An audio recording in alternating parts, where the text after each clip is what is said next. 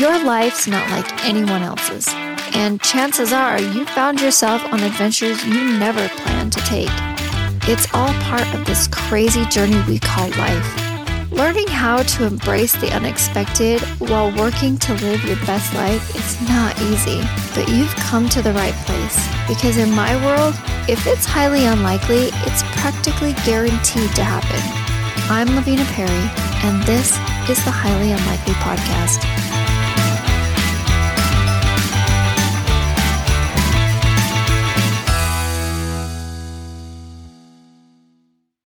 Welcome to the Highly Unlikely Podcast.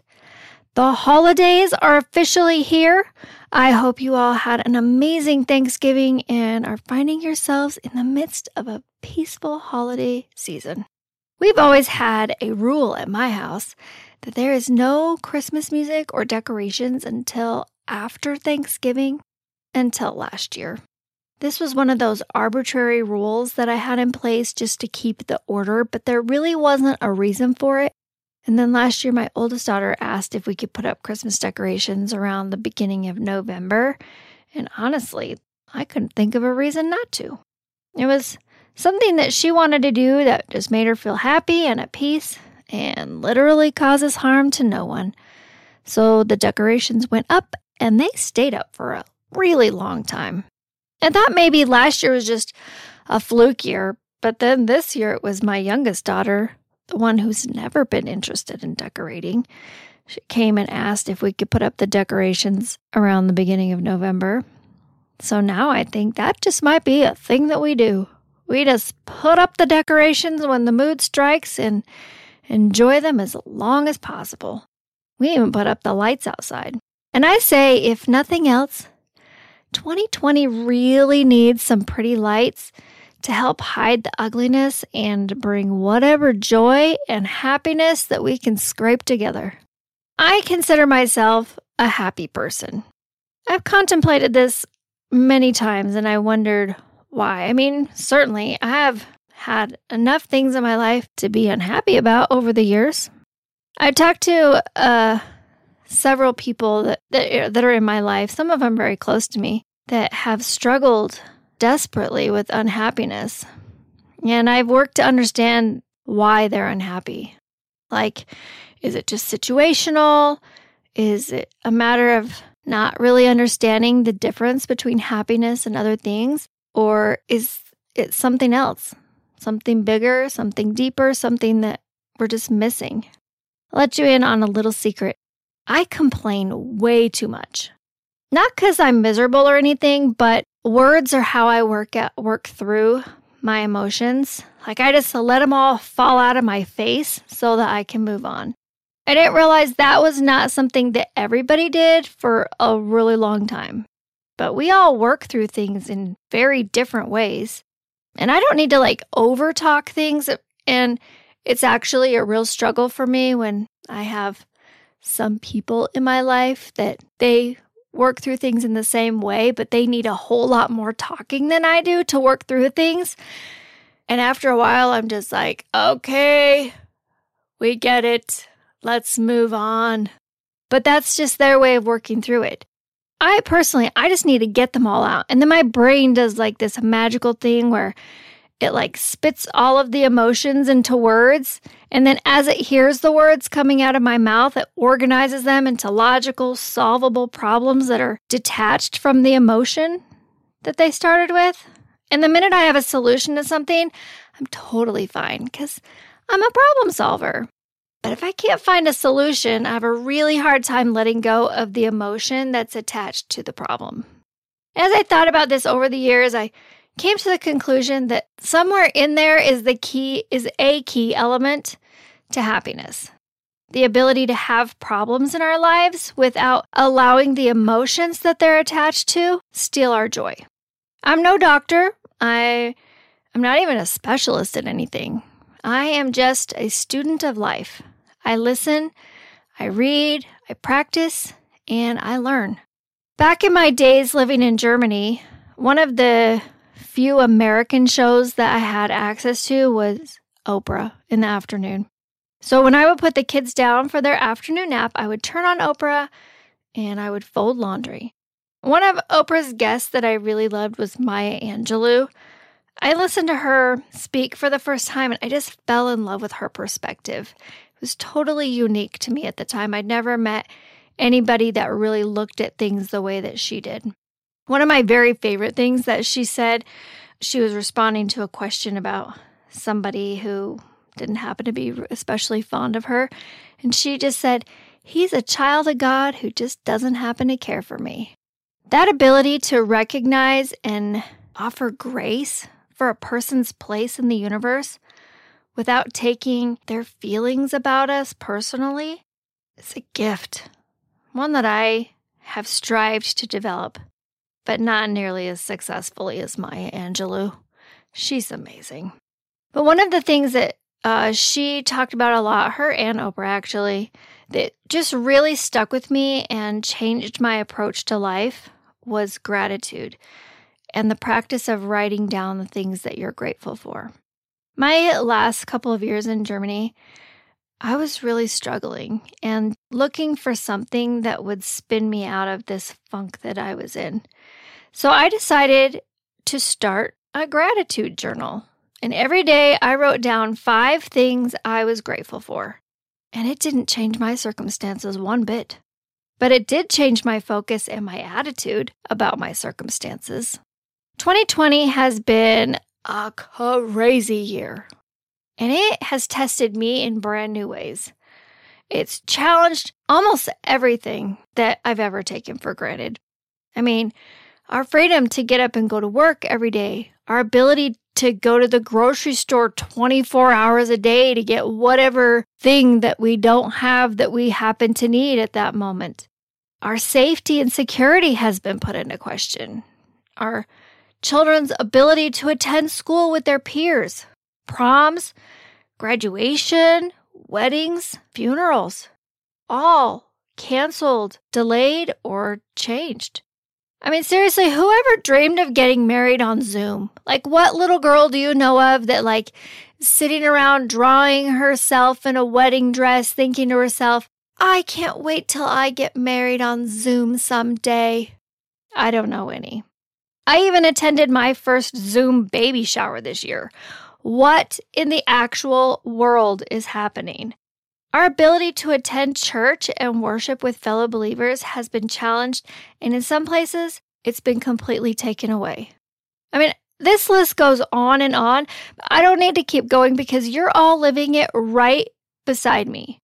And in the midst of all of this insanity, my personal struggles with school have been something I never knew were possible for me, to the point that I considered throwing in the towel and just calling it a day.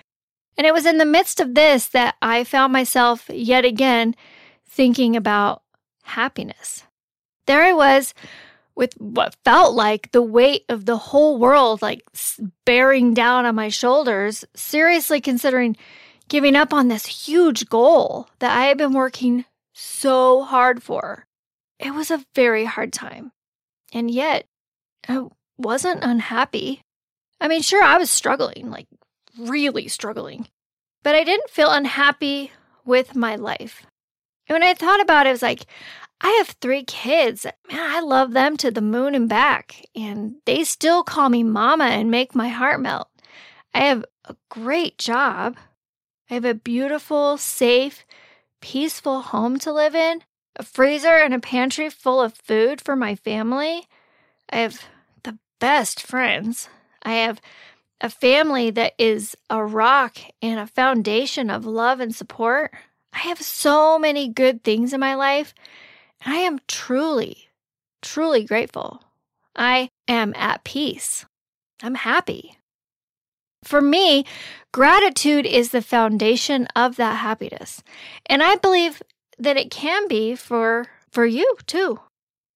I want to just pause for a second and talk about what happiness is, because I feel like there's a lot of people who they get happiness confused with other things, right? Like they confuse happiness with having fun, or happiness means not having problems. Happiness means everything is easy, or happiness means that you don't have any stress. That is not happiness. Those are moments. Those are fleeting feelings. And whenever you experience those scenarios, that's temporary. I listened to someone speak about happiness many years ago, and I apologize, I don't remember the man's name or his direct quotes. If any of you know who it is that I'm talking about, I Google searched and I couldn't find anything that rang true as to that's who it was. So drop me a line, let me know. But his message really rang true for me. The gist of his message is that happiness is not a feeling, it is a state of being. I want you to take a moment with me, just very quickly, and I want you to think of 3 things that you're truly grateful for. Picture them in your mind. Connect to the emotions surrounding those things. Now, imagine if you lived in this state of being every single day. A state of being where you are emotionally connected to the things you are grateful for, the good things in your life. How would that feel? And more importantly, what kind of an impact would that have on your life? And it doesn't matter what you're grateful for, whether it's big things like your family or your friends, or the little things like a hot cup of peppermint tea for your sore throat. It is whatever is a good thing in your life or in your day that is attached to a positive emotion and you're glad for it. What does matter is your ability to turn your mind and your focus to the things you're grateful for, even during your biggest challenges. Because that is a positive state of being. That is happiness. And for you, like it was for me, I am not suggesting that this will take your challenges away or change your circumstances in any way, because it doesn't. That's not what gratitude does. What it does is it allows you to find peace in the midst of the storms of life, some of them that last for years. It creates a refuge in the midst of the storm, like snuggling up with a cozy blanket in front of the fireplace as a blizzard rages outside. Making a practice of intentionally focusing on the things you're grateful for creates a state of happiness. In my notebook where I write down my 10 big dreams every day, I first write down 5 things that I'm grateful for. This is something that I started back when I watched Oprah. And over the years, I've had whole notebooks that were nothing but little lists of things that I was grateful for. And I believe that it has changed my life by changing my focus to the good things in the world. I believe that developing that foundation of gratitude and that creating a state of being, of happiness, was a foundation that helped to carry me through the difficult and challenging things that I have faced. Sometimes, I write down the dumbest things. If I go back and I read my gratitude journals, I'm embarrassed sometimes how silly they are. Like my snooze button. I can't tell you how many times I've written down my snooze button, but seriously, I love my snooze button like I love my mama. I'm not a morning person, and that snooze button is like your mom's voice saying, go ahead and sleep a few more minutes. It's like my dream for someone to tell me to just sleep a little longer. But sometimes, too, it's more serious things. Like a dear friend who has stood by my side and supported me when I simply couldn't walk alone. It doesn't matter what I write down, because every day when I wake up, I reconnect my thoughts with my feelings of gratitude, and I focus on the positive things in my life, and that sets the tone for my whole day. That doesn't mean that I don't get lost sometimes or seriously careen off course, because I'm human and I'm hopelessly flawed like everybody else. But this practice has created a foundation for happiness even in the most challenging times, and it creates peace. It gives me that place of refuge. Over time, it created a state of happiness in my mind. So as you work your way through this holiday season, a time that is largely proclaimed to be the season of peace, I understand that this is a very difficult and painful time of year for many, many people. It's a time of year that I personally struggle with. There's so much that goes into holiday celebrations, and all of that can be so stressful and anything but joyous. And for people who've lost loved ones, this time of year can be a painful reminder of your loss. It can be the most wonderful time of year, but it can also be the most stressful time of year. By creating a foundation of gratitude and really working to connect yourself and connect your emotions to the things that you're grateful for every day, I hope that that will help create a peaceful holiday season for you. My wish for each of you is peace. Make a practice of starting your day with gratitude. Grab onto those positive emotions, cling to them, and create your own personal refuge from the storm. And that's all I have for you today. So until next time, take care of yourself, be kind, and live your best life. If you enjoyed today's episode of the Highly Unlikely Podcast, you can find more by following me on Facebook at A Highly Unlikely Life or find me on the web at ahighlyunlikelylife.com. And don't forget to subscribe.